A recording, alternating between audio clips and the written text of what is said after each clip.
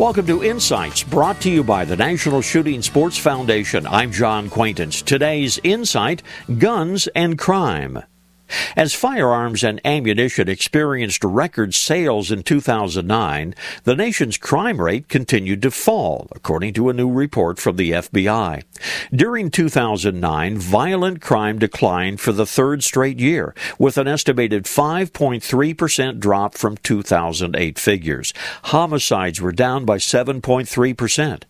The FBI statistics undermine a favorite argument of anti-gun groups and some mainstream media that more guns mean more crime, especially when you consider that the decreases in violent crime in 2009 occurred at the same time that firearms sales were surging.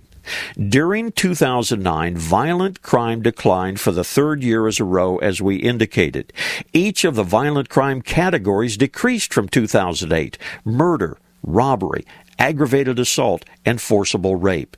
Each of the property crime categories also dropped from 2008: motor vehicle theft, larceny theft, and burglary. Think about it. This reminder, visit the National Shooting Sports Foundation website at nssf.org. Lots of information about hunting and the shooting sports. This is John Quaintance.